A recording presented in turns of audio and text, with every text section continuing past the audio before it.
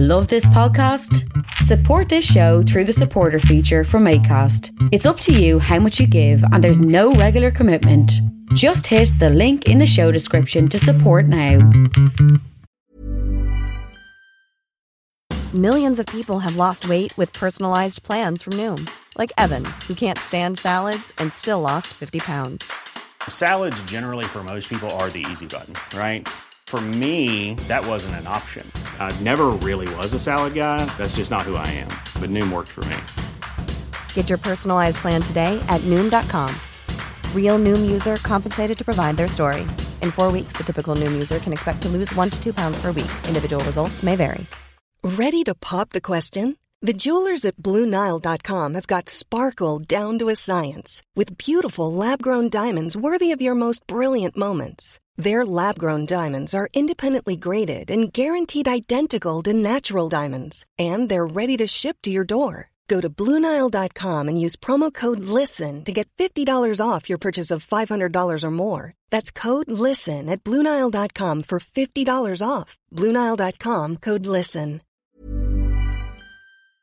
All you need to do is take down the target quickly, then disappear. The commander reminded him down the comms unit. Yeppity yep, old man, replied David Davis, codename Silver Turkey. Firstly, I'm younger than you, it's just everyone very quickly progressed past your lack of ability, and second, please can you just say affirmative like everyone else, Turkey? Yes, indeedy, replied Davis, as he clambered over a low wall, making it look harder than it was. When he finally got his left leg over, he knelt in the bushes and surveyed the area. He could see only leaves. Then he remembered he was in the bushes and so had to peer around them. Smart Double D, he knows what's going on. Somewhere in the complex in front of him was the target. Well, he assumed so anyway. He hadn't actually bothered to read the notes. I mean, what would he need those for? He'd got his high-vis jacket and brought a particularly large spoon to hit someone with. What else would be needed? A rustle nearby. Davis leapt back into the bush.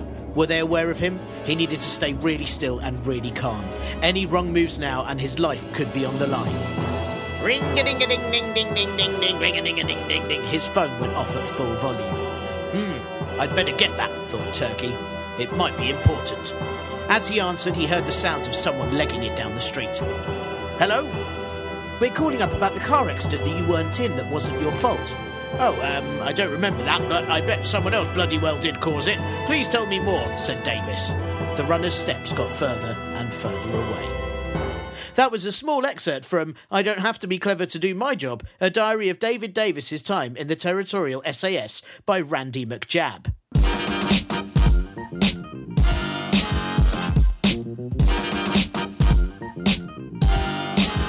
Hello and welcome to the Partly Political Broadcast, the podcast that puts politics in a comedy marinade for about an hour, then bakes it in a tin of actual information before serving on a cold dish to someone who looks at it and says, what the fuck is that? I ordered a pizza. This is episode 105, I'm Tiernan Douieb, and this week as bleached pork knuckle and US President Donald Trump says he'll know within the first minute if the North Korea summit is going well because of, and I quote, my touch, my feel, that's what I do. I'm concerned that we're going to have to tell our grandchildren that World War III started because a scorched sex pest spent a historical meeting of nations trying to cup an alopecia-suffering panda. Ha! I joke, of course, as if anyone will survive to tell those sorts of tales. I'm also worried that Trump has got his meetings with Kims confused over the past few weeks, and while I'm very pleased that Kardashian escaped a tiny-handed harassment, does Mrs. West now have weird security assurances from the White House on promise of disarmament? Yes, by the time you hear this, 2 dictators will have met, as Fox News reported and then got in trouble for. It's so weird that for years they've been condemned for fake news, but as soon as they state actual facts, they get in even more trouble. Trump spent the weekend in Canada at the G7 summit where 6 other leaders babysat him, but sadly no one gave him crayons or a small toy plane on the flight back to the US, and so once home, Big Donny tweeted that he was rejecting the G7's joint communique, aka rules on trade deals, due to false statements from Canadian President and someone who definitely played a president in a teen film about singing, Justin Trudeau.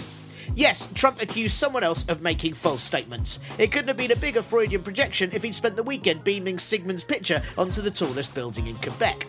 So the US continues to be in a trade war with its closest allies, which is likely to lead to thousands of people losing their jobs and income, while its leader hangs out in Singapore for a likely meaningless photo op with a known murderer and abuser of human rights. Still, hey, while all those workers at European or UK steel factories or US bourbon distilleries are wondering how to pay their rent, at least they'll be able to point at a photo of Trump and Kim Jong-un and say, ha ha ha, they both look like if stupid dogs were turned into people. And that's all that matters, right?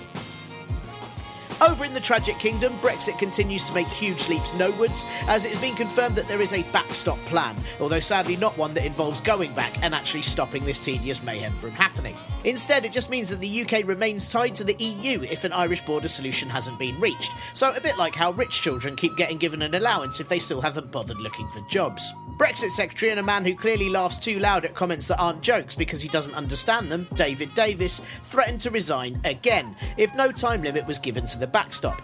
Prime Minister and constant walking advert for Shark Week, Theresa May, has refused to give a time limit though, showing that no one really cares about anything David Davis does.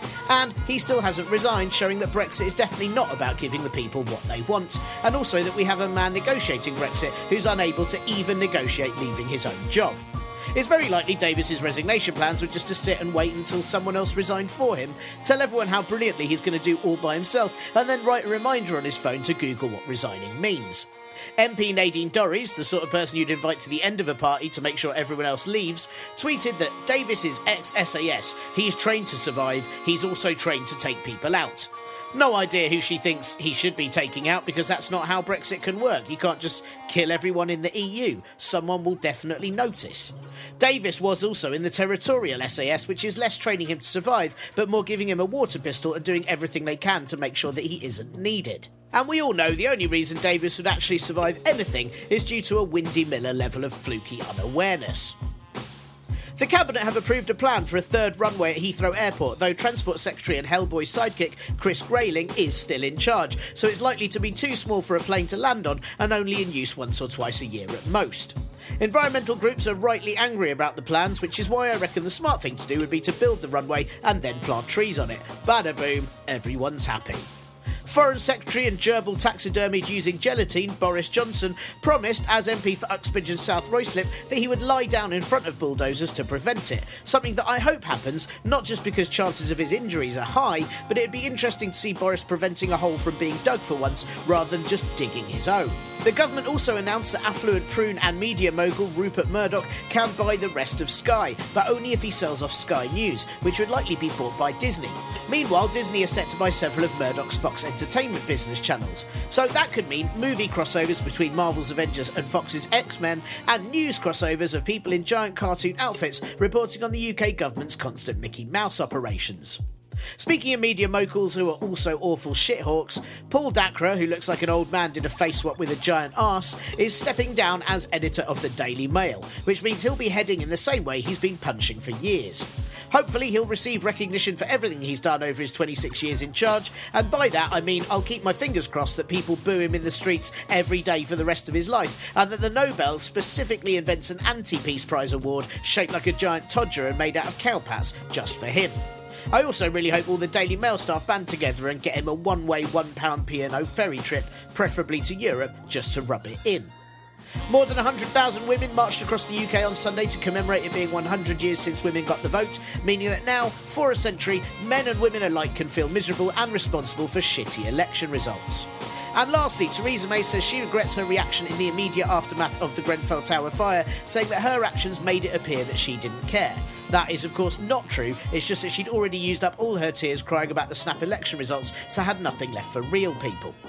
On a lighter note, after a contestant on hit reality show, sorry, I missed an S there, Love Island, said they didn't know what Brexit was, May admitted that she'd never watched the ITV2 programme. I'm certain that's because if she needs to hear people being clueless about Brexit, she already has her own cabinet. And anyway, she can't understand the idea of people having any sort of committed partnership for less than £1.5 billion. Hello, and a massive achoo from my stupid hay fever filled face today. It's so I'm so full of snot. It's so horrible. All the pollen is in my face. This week's podcast has taken so long to make, purely because I've spent about 90% of my day sneezing. If, as people used to say, sneezing is supposedly an eighth of an orgasm, then let me tell you, I have had quite the day. In truth, though, it's all been just a bit grim and snot-filled. And I was so certain I'd escaped the pollen menace this year. I'd had like a little dabble of sneezing in March and had feared the worst, but then that turned out to be a cold. And I thought, yeah, take that, trees and plants. I am immune. But some sort of fauna has obviously got all jiggy today and it has absolutely taken me down. I bet it's the Triffids. It's bloody Triffids, isn't it? Anyway, do have fun spotting every single time I have to edit a sneeze out of this show. Clue, it is every other word. They really should find like a way to generate electricity from sneezing or something just so that it's worthwhile. Green Party, I am looking at you, and suddenly your name takes on a whole extra meaning. Right, that is enough snot talk. Anyway, thank you for listening to the show once again, and I promise it is a good one today. I mean, it's a good one every day, not every day, every week. I don't know why I promised that about this one specifically. In fact, I'm going to take back my promise in case you get suspicious about previous episodes, and I don't want any communications from you about how this week's is not as good as previous weeks, and therefore I've broken a promise, and now I have to live in the forest or whatever it is that people do when that happens. But it's good. It's a good one. Anyway, speaking of nice communications, thank you to Rory, and I think that's how you pronounce it, Ruaridh. Is that Rory? I must admit I'm really awful at Irish names because it could be spelt like that but pronounced David or, spatula or something, so apologies if that is wrong. I am an amateur. Anyway, Rory, I hope, tweeted me after listening to last week's show to point out that Scottish water is indeed already nationalised, putting us little Englanders to shame putting us to shame again, another time. Again, always again. I'm aware that I often miss points of devolution policy when talking about stuff, and that is because I live in stupidly London, and I forget that some of the rest of you live in places where they do things properly. I will try and get someone on for a Scotland update soon and a Wales chat at some point, which, over 2 years of doing this, I have totally neglected to do. Once again, everyone neglects Wales. I'm very sorry, Wales. Mein Drwg, which I've probably also said wrong and offended someone by accident. Also, someone, and sorry, I can't remember who it was because of sneezing. Someone dropped me a line to say that last week's show was again too quiet, and my response to that is because I'm really not sure what to do without accidentally deafening you. I do all this to the specifications that I've been given. I've cranked it a bit more this week, and I've turned up the volume as well. Arf. Seriously though, it is louder again, and it's louder than it should be this week, so please do let me know how this noise works for you, especially when I'm making noises right in your ear like Big thank you to Annie M for donating to both the Patreon and the Ko-fi like a total hero. Be like Annie, because that is some amazing work. If you want to do a monthly dose of charity, then please donate even just $1 to the patreon.com/parpolbro. And this week, because $1 is still worth 75p in exchange rates, I thought you should also know that $1 is worth 0.85 euro cents. I have no idea what you can buy for euro cents, because when I try and search my Google, it goes all a bit Brexit. I'm guessing you can probably get a baked goods, or a naughty comic, probably. If you want to just buy me a coffee, please do so at ko-fi.com. That's ko-fi.com/parpolbro. And this week, for those of you that have bought me a coffee, I had a Frostino, which is a very clever way of filling a cup with ice and just a smidgen of coffee, so after you've drunk it, you feel still tired and now pour as well. Winner! Anyway, both of those donating links are at partlypoliticalbroadcast.co.uk. Last thing is that this coming Saturday, June the 16th, is the very first How Does This Politics Thing Work Then show, which is a kids' politics comedy show that I've written with Tatton, the creator of simplepolitics.co.uk. That first show is at Farnham Maltings on Saturday the 16th. I think it's at 2 p.m. I should probably check. Have a look on their website. And then on the 17th, we're at Underbelly Festival on South Bank at 3 p.m, where I'm also hosting a Comedy Club for Kids show that day, earlier in the day at 12:30 p.m, maybe. So come and see both. I'm really good on the facts. Loving my facts. We tried the politics show at a school in Ramsgate last Thursday, and it worked really, really well. The kids seemed to really enjoy it. The teachers liked it as well, and no one died, so that is a win. Please bring your small people and come along for a guide to parliamentary politics with loads and loads of jokes, including some about centaurs, because if you turn up, you will see why. On this week's show, I am interviewing former editor of Schools Week and regular education expert for The Guardian, Laura McInerney, all about, education, because it would be very silly to interview her about something else entirely, wouldn't it? Yes, it would. There is also a little bit of Brexit fallout too, but before that, here is a little bit of this. OK, so there's going to be a sparsity of gags for a minute or two because it is necessary. On Thursday this week, it's going to be 1 year since the horrific tragedy of the Grenfell Tower fire, in which 72 people died and another 70 were injured. I'm recording tonight's show just after watching the BBC documentary about it that basically reduced me and my wife to tears. And it's still so haunting that it happened. I can't believe it's quite been a year. I drove past it on the Westway again the other day, and it's... You just want to stop and stare and also kind of wish it wasn't there. It's horrible. It's taken just under a year for Theresa May to apologise for not meeting any of the Grenfell residents immediately after the fire, which is pretty bad. I mean, I know I still haven't sent thank you cards out to everyone who attended my wedding nearly 2 years later, but nobody died at my wedding due to incompetence, neglect and greed, no matter what the other guests say. But at least May's inadequate apology has arrived quicker than it is taking to rehouse 95 families who were displaced by the fire and are still living in emergency or temporary accommodation. May originally said all residents would be rehoused within 3 weeks, and then last September Housing Minister Alok Sharma said it would be within 1 year, and then Sajid Javid with his round head like someone removed his human face and replaced it with a lychee, just weeks before he moved from Housing Secretary to Home Secretary, two very similar sounding jobs that he's equally bad at. He said it was very unlikely that those people would have housing sorted by June the 14th. And that is just one of so many issues that still haven't been resolved in the past year, with over 500 children and even more adults having to be referred for mental health treatment due to PTSD for witnessing the fire and the deaths of loved ones and friends, to the fact that there is still no ban on the combustible cladding that was used on the tower. There is going to be a consultation on the latter, but while that happens, over 200 buildings around the UK are still at risk. The Grenfell Tower inquiry is now underway, and some of these issues are already being covered by that, as well as who is to blame at Kensington and Chelsea Council and the Kensington Chelsea Tenants Management Organisation, the landlords, for ignoring tenants' concerns for well over a year before the fire. It's also being questioned whether the Fire Brigade's policy of stay put should now be scrapped too. The closing statements of the inquiry are happening end of October, so it's likely the first report is going to appear a short time after that. But that is a long time to wait for those who've been affected directly or even indirectly by this, with immediate action needed right now on housing and care. Whatever happens, the fire that happened a year ago and those that died must not be allowed to die in vain, and questions have to be asked about privatisation, tenant management companies, and why there is such a lack of compassion from the government for those that suffered and lost friends and family.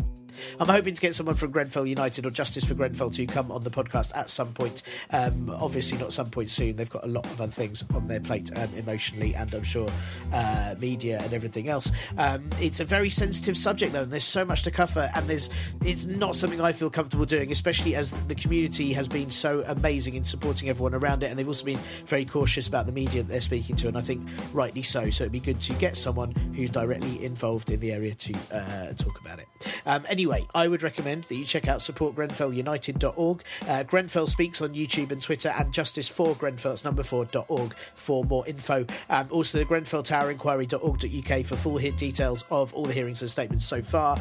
The BBC documentary just called Grenfell that was on tonight as I record this was heartbreaking but really important viewing. I would totally recommend it. And if you go back to episode 67, I interviewed Lee Pickett from the Fire Brigades Union about the firefighters at Grenfell and all the cuts that have happened to the fire service and how dangerous that is. Do go back and listen to that. Lots of thoughts and love with everyone taking part in the memorial events this week too.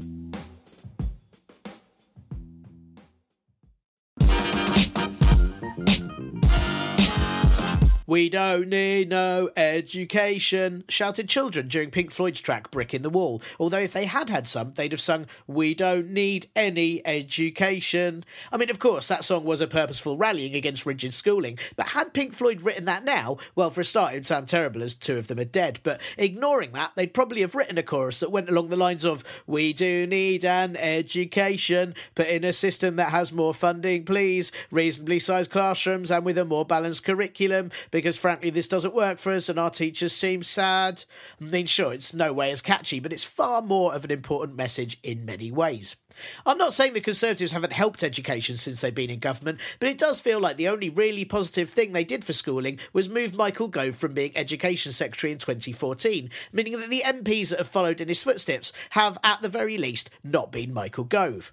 Over the past few years, there have been U-turns on unpopular grammar school proposals, class sizes increasing in 2/3 of secondary schools, access to free school meals being reduced for primary school children, and a push of something called T-levels, which I don't understand, but having had 3 cups today, I think I'm nearly at the boss stages and should get a certificate.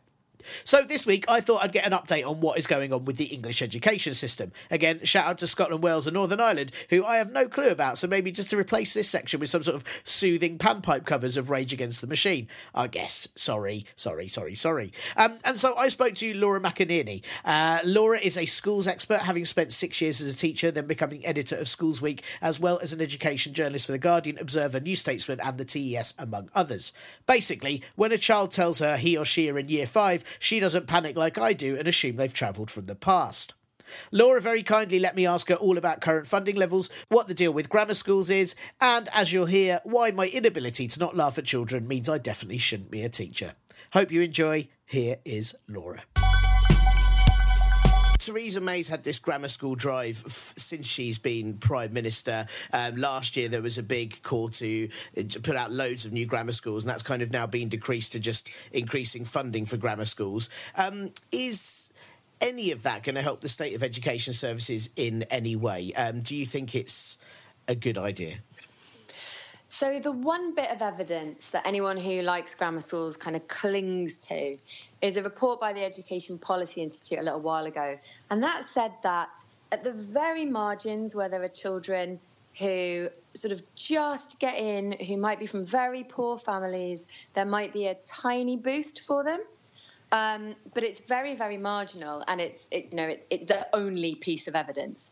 And sort of opposite that, you have boodles of evidence from decades that show that there are some really negative effects. So in the areas around the country that have grammar schools, what we tend to find is that if you're quite clever and you went to a grammar school or you don't, you do pretty well.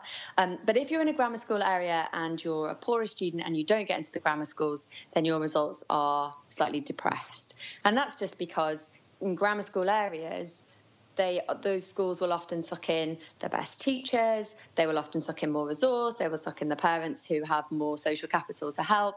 And it's just really, really difficult then for the other schools to try and serve the entire community who are left over, if you like. And you just said that, so the students that do well, they do well in a grammar school or not, regardless. They do well in comprehensive schools as well. Yeah, and if you look at, say, London, and London has some particular effects, but in London we have lots and lots of pupils from very low-income families, actually, who do extraordinarily well in their comprehensive schools. They far outweigh what's going on in the grammar school areas around the country. So there's no evidence to believe that really bright kids, wherever they are and from whichever background, if they go into comprehensive schools, wouldn't go on and do well. So, I mean, then probably the obvious question is, if that's the evidence, then why the push for grammar schools? Is it purely kind of ideological? And if so, what is the ideology? You know, what is the ideology behind that?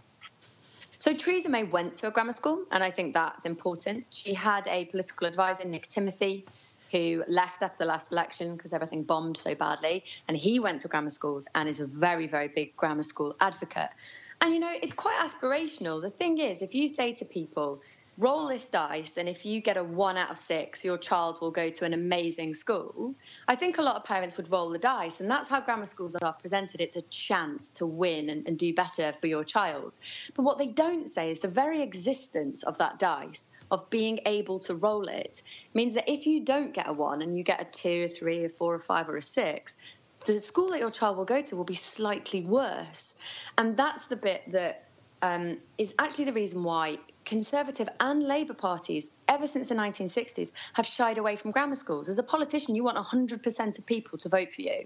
And if you can only help 20% of parents' children go to the best school, you are going to be onto a political loser. So that's crazy. Then, if politicians have been shying away from it since the 60s, but Theresa May thought, oh, well, now's the right time. That's a completely mad decision to make. I mean, it was insane. It was a completely insane decision to make. I still don't really understand it, other than thinking that it was going to be very aspirational and or a sort of dead cat. You throw it out there while Brexit is going on, and it was something else for people to focus on. Is there something, just sort of playing devil's advocate, is there something to be said for because they've now said they're going to increase funding in grammar schools by 50 million rather than make loads of new grammar schools. Is there something to be said just for giving those existing schools more funding anyway, because it's good to give schools more funding, or is that then still depriving other schools from that funding and, causing a bigger problem in that area? So it depends where the funding is coming from as to whether or not it's a clever idea. And so I was the editor of Schools Week newspaper for 3.5 years, and we did a big investigation at one point when we looked at what was happening in grammar schools. And they have been expanding for a while anyway. And that's just because we've got population growth in a lot of the areas where grammar schools are. And certainly in the next few years, there is this wave of there are about 10 9-year-olds at the moment. Sort of the 10 and 9-year-olds, there's loads of them. We had a big baby boom about 9 years ago. And so they're starting to come through secondary school in the next few years. And if you're in a grammar school area, they have to go somewhere. It is easier to build some extra classrooms on schools that already exist than to run around rapidly building new schools. So I think it's fine, it's smart to put a few extra classes into grammar schools. Kent, for example, has already had the equivalent of a new grammar school in terms of expansion in the last few years anyway. But the thing with the funding is that you always have to remember it's a counterfactual. For every pound that you spend somewhere, is there a pound that you could be spending somewhere else?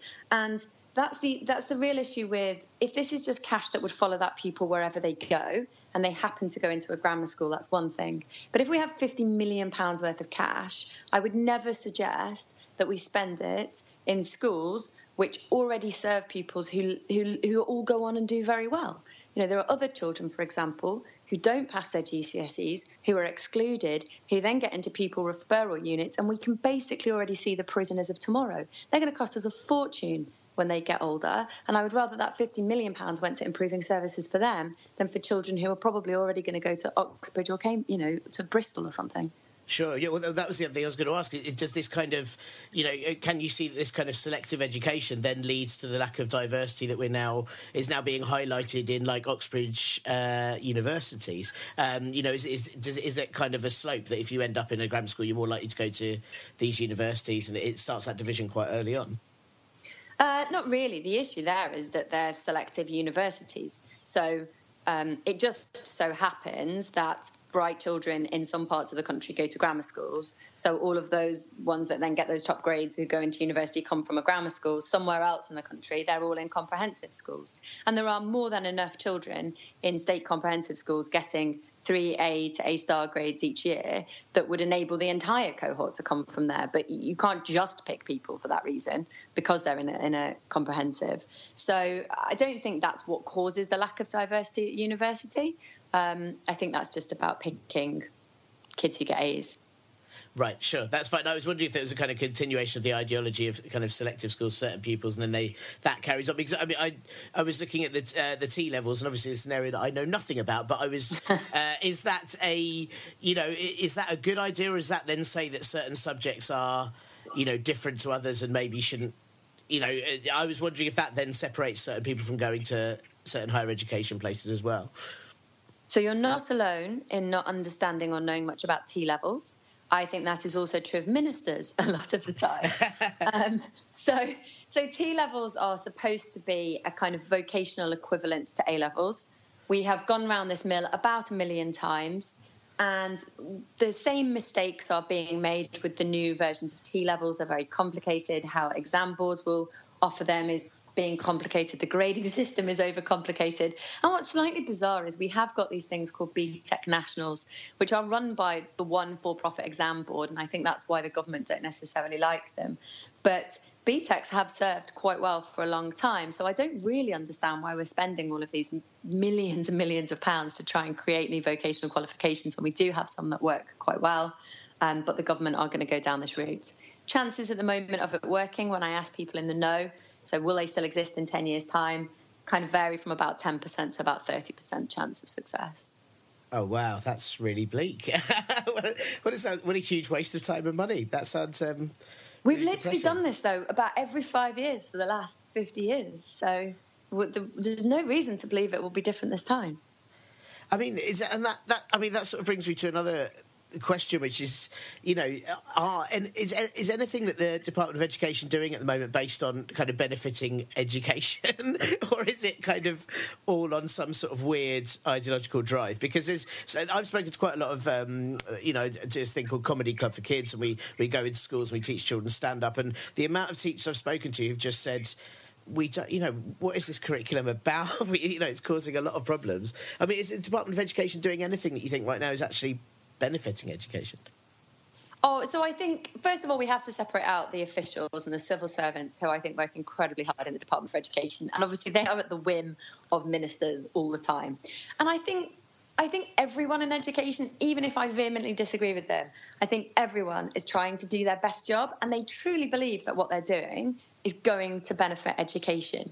On occasion, there are politicians who will pick a policy that they also believe will be very convenient for the polls, or very convenient when it turns to election time.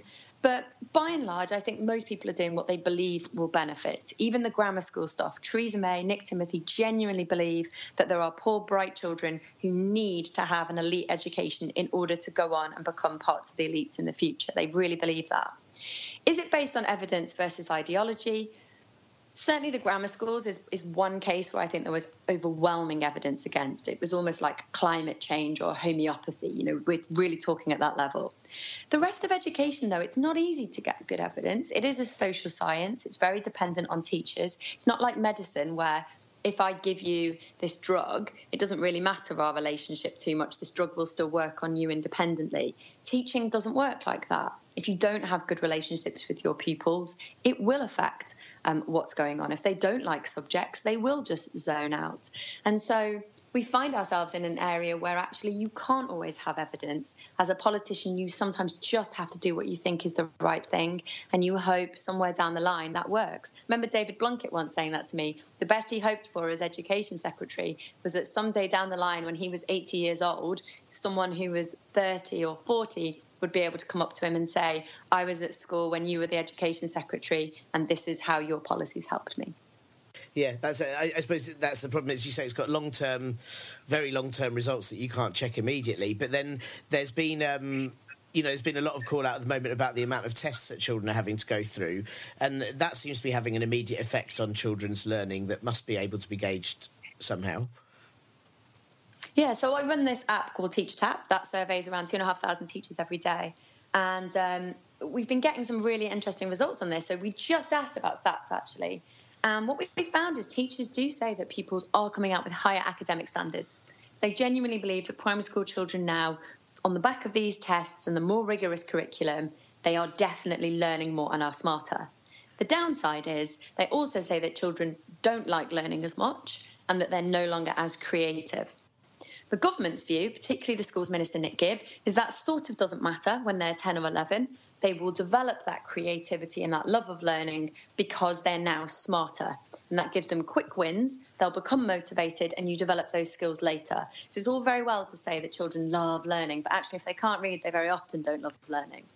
So I do think that Nick Gibb has a strategy, but again, we kind of have to sit tight and see whether it works. And if it doesn't, we could just have a generation who are incredibly good at punctuation, but loathe learning and don't bring creativity into the workplace. And that would be a nightmare for the economy.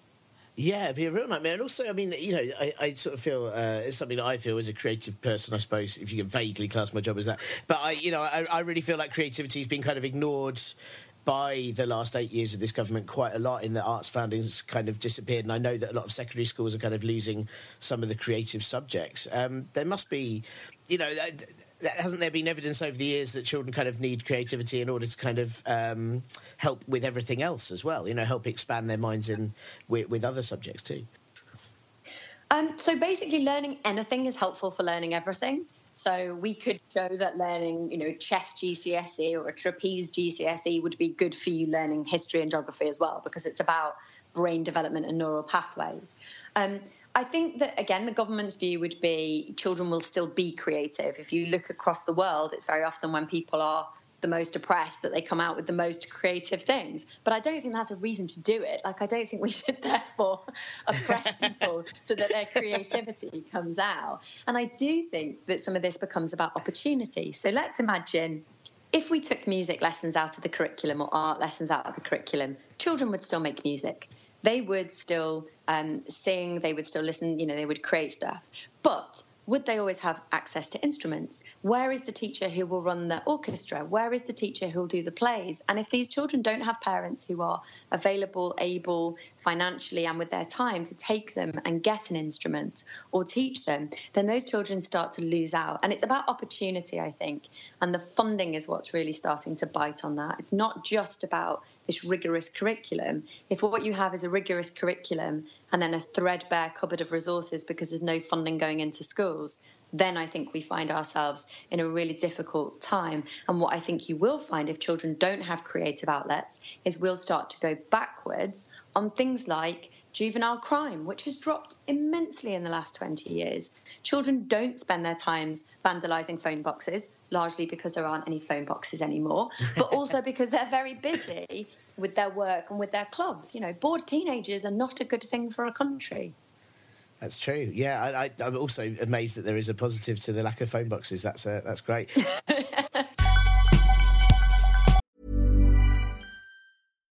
Here's a cool fact. A crocodile can't stick out its tongue. Another cool fact, you can get short-term health insurance for a month or just under a year in some states.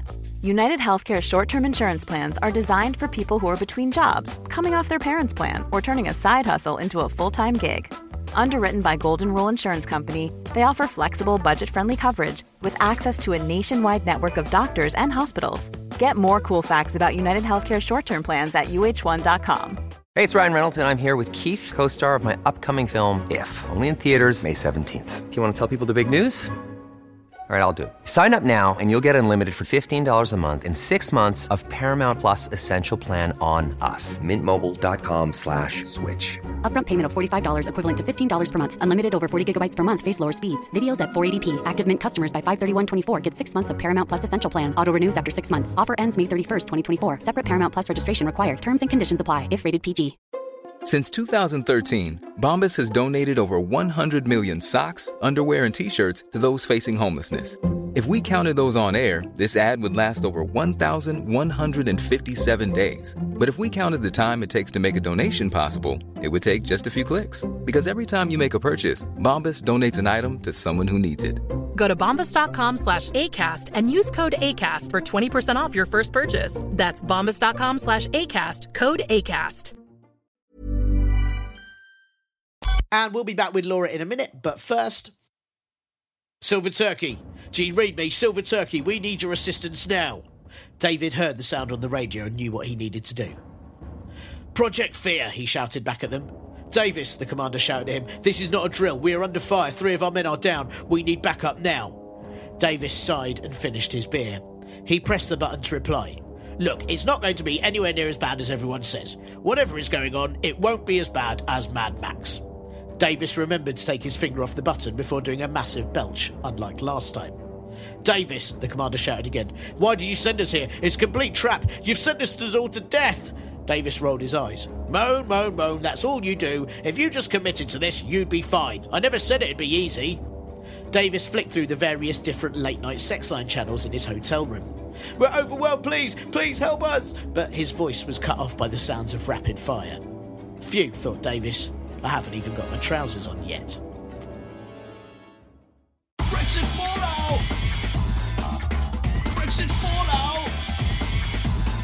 Brexit fallout! So, votes on the EU withdrawal bill start the day that this podcast is released, as I mentioned last week. What's likely to happen is that the Conservatives will be whipped to vote and reject all the amendments the House of Lords made. We know this because former Home Secretary and personification of gormlessness, Amber Rudd, has joined forces with Haunted Thumb Ian Duncan-Smith to tell Conservative MPs, Remainers and Brexiteers alike, to back May or pave the way for a government led by Puddle Lane resident Jeremy Corbyn. Yet again, proof they won't invest in infrastructure if the Tories will go out of their way to make sure that paving isn't done.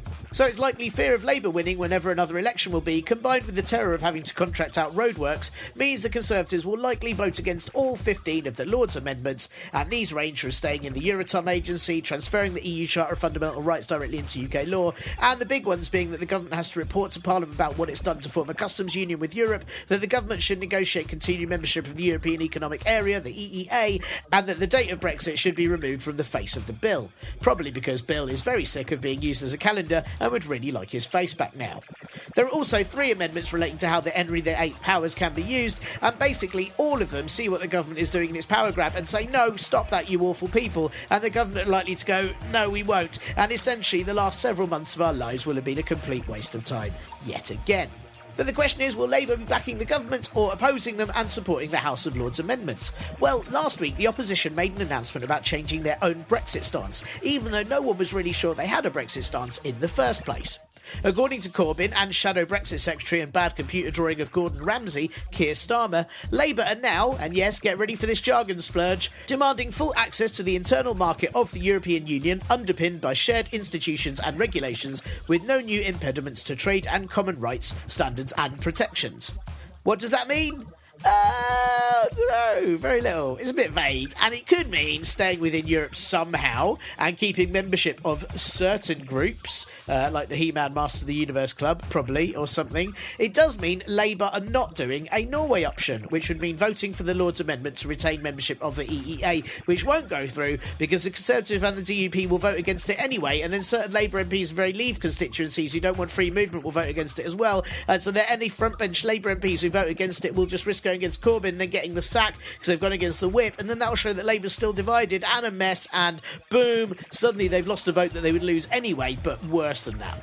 Basically, it's a bit like a pub football team going up against, I don't know, Brazil for a laugh, but as the 30th goal goes in, one of the team thinks it would be appropriate and worth screaming out to the crowds that all his friends are arseholes, so he can't even join in the consolation drinks afterwards. But regardless of this, and regardless of them unlikely to vote against the EEA amendment, the language in that jargon blurb is ever so slightly more towards a softer Brexit, on account of that bit where it's no more obstructions to trade, like you would have in the single market. Basically, if we stayed in the single market, there'd be no more obstructions to trade, and they don't want to stay in the single market, but they'd like no more obstructions to trade, so it means they're edging towards a single market type solution. So if that is what they mean with that vague jargon, then the big final vote on the big final deal of the EU withdrawal bill is in the autumn. And if Labour oppose that, along with Conservative remainders and any other members of the Commons who aren't happy with it, then they could get a majority and either block Brexit entirely or drastically change the entire deal for better or worse, and possibly cause another election or something mad like that. Or maybe everyone will just scream at the top of their voices for like 3 weeks straight until they all die. Who knows? Basically, it's losing the short game to play the long game, maybe. If that's what they're actually doing, it might not be what they're doing. It could be that they don't have a clue, and by the end of the week, things will still be less clear than Sarah Huckabee Sanders' conscience.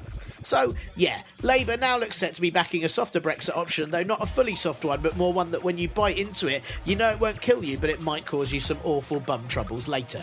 Mediocre dinner now, bum troubles later, but after that, possibly that glorious feeling that you only get when bum troubles stop and the future looks bright. Well, I like that analogy anyway. It was kind of like a weather report, but for bums. As to this Brexit backstop. A backstop is so called, apparently, after a fence used in baseball to stop the ball leaving the pitch. If it's called a pitch. I have no idea. It's basically rounders in pinstripe, isn't it?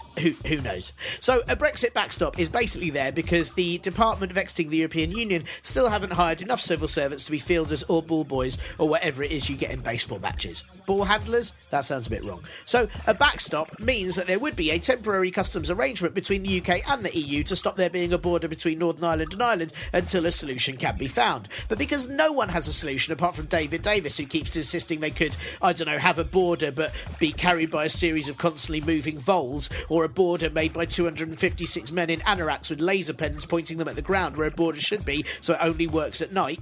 Because there are no solutions apart from those shit ones, May has given up even pretending that there might be a solution and not put any sort of end date on the backstop. So this temporary solution will be like when you had that temporary admin job where you knew that they wouldn't get rid of you because you got your work done too quickly and you were much more fun to talk to than the rest of the office because you still had hopes and dreams, but no way did they ever want to pay for you to have a holiday because they don't like you that much. And what all of that says to me is that even the government don't have any faith that they're going to get this done. And I don't know about you, but that's the kind of confidence that I like to see in our elected leaders, knowing full well that they're pushing ahead with something they don't think they can do. Hooray! You might have also seen news that Human Pedal Bin and founder of Leave.eu, Aaron Banks, was offered a business deal by a Russian ambassador involving 6 Russian gold mines. All of which sounds like a brilliant James Bond plot, but is actually more indication that Russia may have had some influence over the Brexit referendum. Banks has previously said that he only had one meeting with a Russian ambassador, but leaked emails show he had at least 3, including one with talking fetid frog anus Nigel Farage, just before they both visited Trump, and that Banks handed over phone numbers for Trump's transition team to Russian officials as well. Cabinet Minister David Lidlington, you know, the one who always looks like his suit is slowly digesting him, he's called for an investigation into this, which means it's likely that the government will do something about it circa 2045 when everyone involved is dead. Still, it does sound quite a lot like a Bond plot, including some emails that show Banks and his cohort Andy Wigmore tried to get Lord Guthrie involved in the gold mine deal, as well as Peter Hambro, who is an old Etonian dealer in precious metals and known as Goldfinger. Get that? Yeah, I really hope Danny Boyle does his job as director of Bond 25 and shapes an intricate story about Daniel Craig sifting through hours and hours of un-arseholes emails before shouting at a variety of primetime programmes that book the main villains to an unbalanced think piece on why MI6 have upset the will of the people. Or I suppose they could just do a remake of From Russia with Love. Kind of be the same, wouldn't it? And now, back to Laura. Funding, you're saying, is a big issue, and again, that's something I've heard just from the few teachers I've spoken to, but I know the Department of Education recently announced another 50 million towards expanding special schools, but apparently that's come from an old fund. So are they protecting the school budget, or is it sort of depleting in real terms? What's happening with that? It is depleting in real terms. So it's protected in the sense of it's not going down in the numbers in the column that you see that says how much cash is available for schools. But in real terms, it's not kept up with inflation. It's not kept up with the cost pricing on schools. It's not kept up with the need to pay greater pensions for teachers and the higher national insurance and the apprenticeship levy and so on. The government have this lovely ploy at the moment where they put announcements out and they say, we will be doing this thing, and there's number illion, I call it, sort of, 10 million or 3 million or 53 million or whatever random number illion goes with the policy. And then, as you say, we discover that, in fact, this cash was promised 3, 4, 5 years ago, and it's not new. But they're doing that very cleverly because the public just hear number illion. That sounds like a big amount. The government are clearly putting cash into schools. Sure. And is how much of the kind of the funding that is available is dependent on school ratings and things like that? Does that affect this? Because I saw, and again, I feel like I'm jumping subjects quite a lot, but there seems to be so much to cover with education at the moment. But is, I heard that Ofsted now are quite unreliable in their reports. Is that affecting what money schools are getting, and does that affect how Ofsted's being seen? So schools are largely funded on a per-pupil basis. That has some local variation built in, and that will change shortly, and we'll go to a national formula. It's not the case in Britain that in England, or in fact in the others, but in England specifically, it's not funded by the quality of a school. So it's not like an outstanding school gets more money and a struggling school gets less. There are pots of cash available for certain policy areas. So if you want to run a teaching school where you train teachers, then you can get some cash for that, and you can only do it if you're of a certain standard. And you're right, the inspectorate has come out and said it isn't able to inspect as regularly as it would like to be able to because of various laws that were put in a few years ago. And that means now they're not as confident that their ratings are correct. So you could have a school that is outstanding, that applies to train teachers, gets money to do that, but may not be outstanding because, in fact, it hasn't been re-inspected in the last 10 years or so. Right. Okay. So that sounds really unfair. That doesn't sound right at all. Yeah, and that's also because Ofsted, the inspectorate, have had their funding cut dramatically as well, and that's still going. And so they've now come out and said, with the little amount of cash we're being left with, and they've got lots more responsibilities looking at children's secure centres, looking at nurseries, looking at private apprenticeship providers, we can't possibly continue the same level of service for schools. And so, we just cannot continue to have a system where we really rely on those Ofsted gradings without something changing in the system. So overall, I mean, is funding is probably the biggest problem that schools are facing right now. Is that right? Would it be right to say that? I think it's the main thing that school leaders will say that funding really matters, and they are struggling with keeping teachers, getting teachers in. We have a lot of teachers leaving the profession every few years. That's always been the case. So they'll tend to stay for about 5 years, and then quite a lot will leave within that time. But also now we're struggling to get people in. They don't want to come and train in the profession at the same rates, and that's a problem. And is that because low pay, but also incredibly long hours, and the workload, it seems to constantly increase? Is it? I mean, I suppose there's not many. It used to be, I know people wanted to teach as they go into teaching, but now it's almost put people off, I suppose. Yeah, well, we've also got a demographic dip coming up. So for the next 5 or 6 years, not as many people go into university and come out of university. So we've got this demographic lull before the big baby boom comes through. And so fewer graduates who've now got what they feel is a lot more debt from university. They look around, they see other graduate jobs with higher starting pay because teachers' starting salaries are quite low. And also, we're increasingly hearing teachers say that they want to work 3 or 4 days a week because it's the only way to get the job done with the workload. But they're only getting paid 3 or 4 days a week. And so quite rightly, these 21-year-olds with an enormous amount of debt and are saying, well, I can't work 3 or 4 days a week and do that job. So I'd just rather go and do something that's a bit easier and pays me more.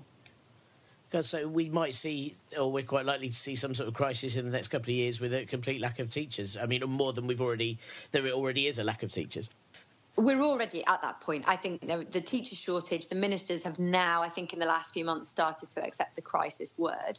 I've always felt that as long as there were supply teachers, we were in an interesting position because it meant that there were teachers. They just were choosing not to do full-time jobs.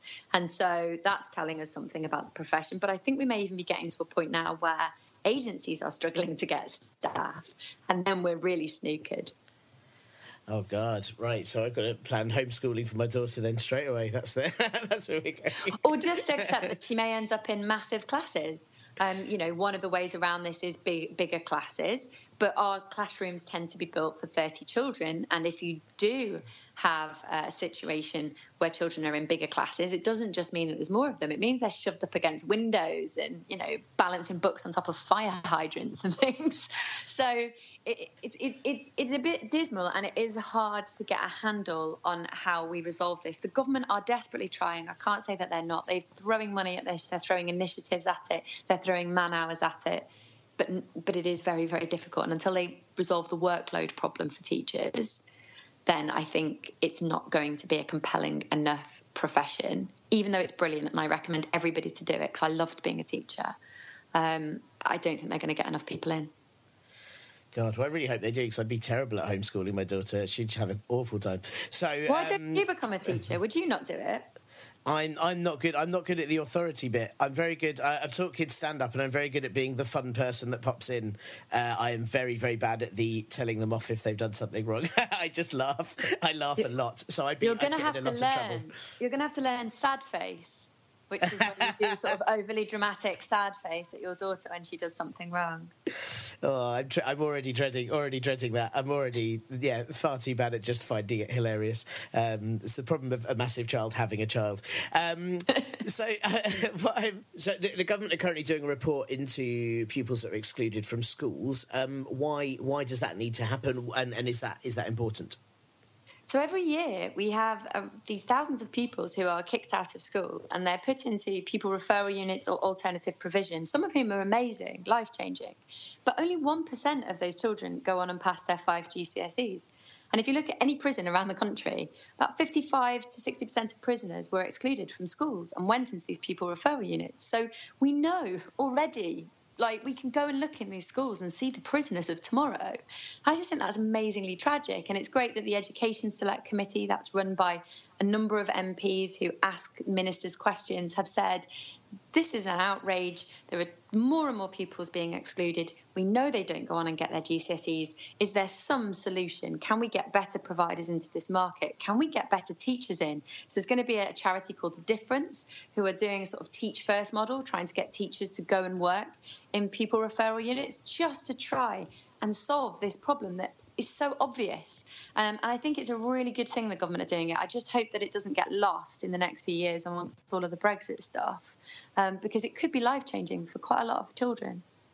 Yeah, I mean, like you said, it sounds like it's a very obvious result as to what happens if they're expelled. It's a very obvious correlation. But is that kind of affected by the fact that it's not very publicly popular to help prisoners in this country for some weird reason? People aren't, whenever there's public polls on rehabilitation, it's always no, just keep them in for longer. Is that then affects giving children treatment younger, or is there a difference in? Yeah, people on board with this. So I think the issue with exclusions in particular is that teachers don't want to feel that bad behaviour will be condoned and those children will stay in school, not least because if teachers are dealing with bad behaviour the whole time, that makes the job less pleasant and so they leave. But I think we also have to look at what a phenomenal waste of talent. We're on about 50,000 young people at any one time. And I was recently talking to a British manufacturer who's really struggling to employ people, and they only employ 15,000 people in total. So imagine if you could get these 50,000 young people, their qualifications, and make them employable, we could solve some serious skills shortages. They also go on and cost about an estimated, I think it's something like 1.52 billion over their lifetime in additional health, prison, so on benefits. So in the end, it's just like, even if you don't care, even if actually emotionally you're not connected to this issue, those billions of pounds could be going into making sure that every other child is in a classroom that is smaller, in a school that's not falling apart, that teaches art, that does music. I would much rather the money went there than on someone's prison bill. It's just such a phenomenal waste. Yeah, absolutely. God, that's such a large amount of money. It's billions. Yeah, completely crazy. Well, the very last question that I want to ask you, and that's something that I ask all the guests, is apart from yourself and Teacher Tapp and Schools Week and your Twitter, which educational journalists and papers and websites would you recommend that listeners check out for sort of solid reporting and information on education? So having built Schools Week and knowing the team there really well and still working there, I obviously have to say Schools Week. But I do think that nearly 4 years ago now when we started, we really did set out to try and do reporting in a different way and really make it really relevant and look and find unusual facts and truths in things. And I still rate Schools Week very highly on that. I also write for The Guardian. Their education coverage is fantastic. There is something called the IFT Data Lab, and they do amazing data work. So you can find them Education Data Lab or IFT Data Lab. They do these amazing blogs where they look at what the data is showing us. So recently they did a really interesting one that showed they think they've been able to find out through maths which primary schools might be artificially inflating their primary scores for the SATs exams. So they didn't name any of the schools, but the maths is very clever. And if you're quite geeky, that's worth looking at. And then there's a think tank called the Education Policy Institute who do these very big detailed reports. They did the one on grammar schools, and they're also a fantastic go-to. If you've got a really nerdy topic like school funding that you want to look at, go to the Education Policy Institute's website and find their reports. They are amongst some of the best. Thank you to Laura for making time to chat with me. You can find Laura on Twitter at Miss McInerney, and that's Miss_MCINERNEY, and her website is at lauramcinerney.co.uk with links to many of her articles for The Guardian and Schools Week, among others. Teacher Tapp, that she spoke about in the interview, is available and free on all your phone app stores. So if you are a teacher, do download and use that to give feedback on how your experience of teaching is going. I'm assuming there's just a button that you can press for it to send a 3-minute long scream, so you don't have to do it yourself every single day. The transcript of the whole show, including the chat with Laura, will be on the partlypoliticalbroadcast.co.uk website soonish, should you want to have a look, and all the links she recommends will be added by the end of the week as well. Also, BBC Two have just recently shown a 3-part programme called Grammar Schools, Who Will Get In, that is apparently excellent and currently on iPlayer. I've not had a chance to see it yet, but I've been reliably informed that it is very worth a watch. Check the BBC with all their docs this week, doing very well. I have got one more guest booked in at the moment, and then I'm going to be looking again for recommendations. I would really like to interview someone about Chinese politics. As I mentioned earlier, I'd like to get someone on properly to talk about Grenfell, and also someone about party donations and how that all works. I'm really interested in. So if you can suggest anyone who might be good for those subjects or any other subjects you think would be interesting, please contact me via the contact page at partlypoliticalbroadcast.co.uk, email me at partlypoliticalbroadcast@gmail.com, or via the @ParPolBro Twitter or Partly Political Broadcast Facebook group. Or just call me on my landline number, to be honest. I'm not going to give you the number because I have no idea what it is. No one's called me on it for well over 3 years. I'm not even sure if it works anymore. But if you can find it, why not just give it a ring? And I'll be so confused by what that noise is, I'll probably just throw things at the phone till it stops. As always, best to email.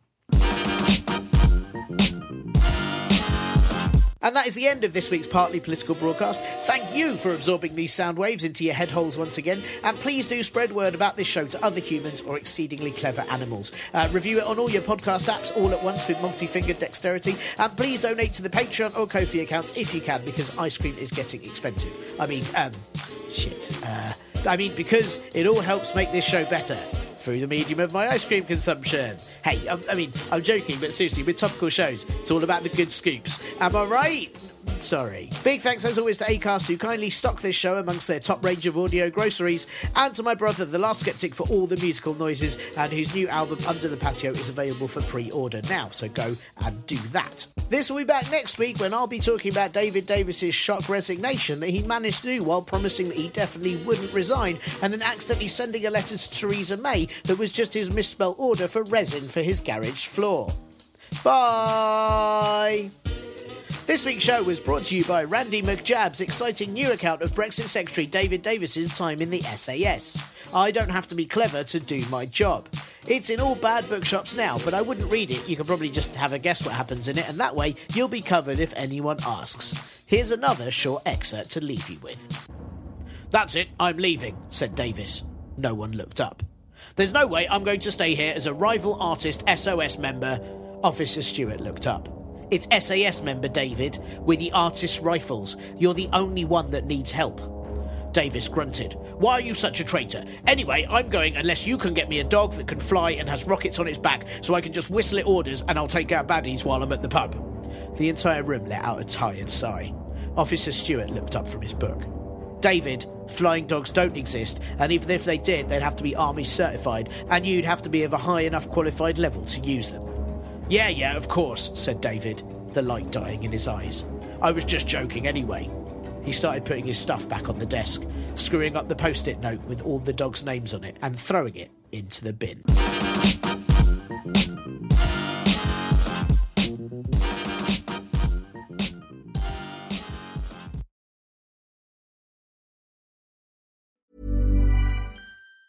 Even on a budget, quality is non-negotiable. That's why Quince is the place to score high-end essentials at 50 to 80% less than similar brands. Get your hands on buttery soft cashmere sweaters from just $60, Italian leather jackets, and so much more.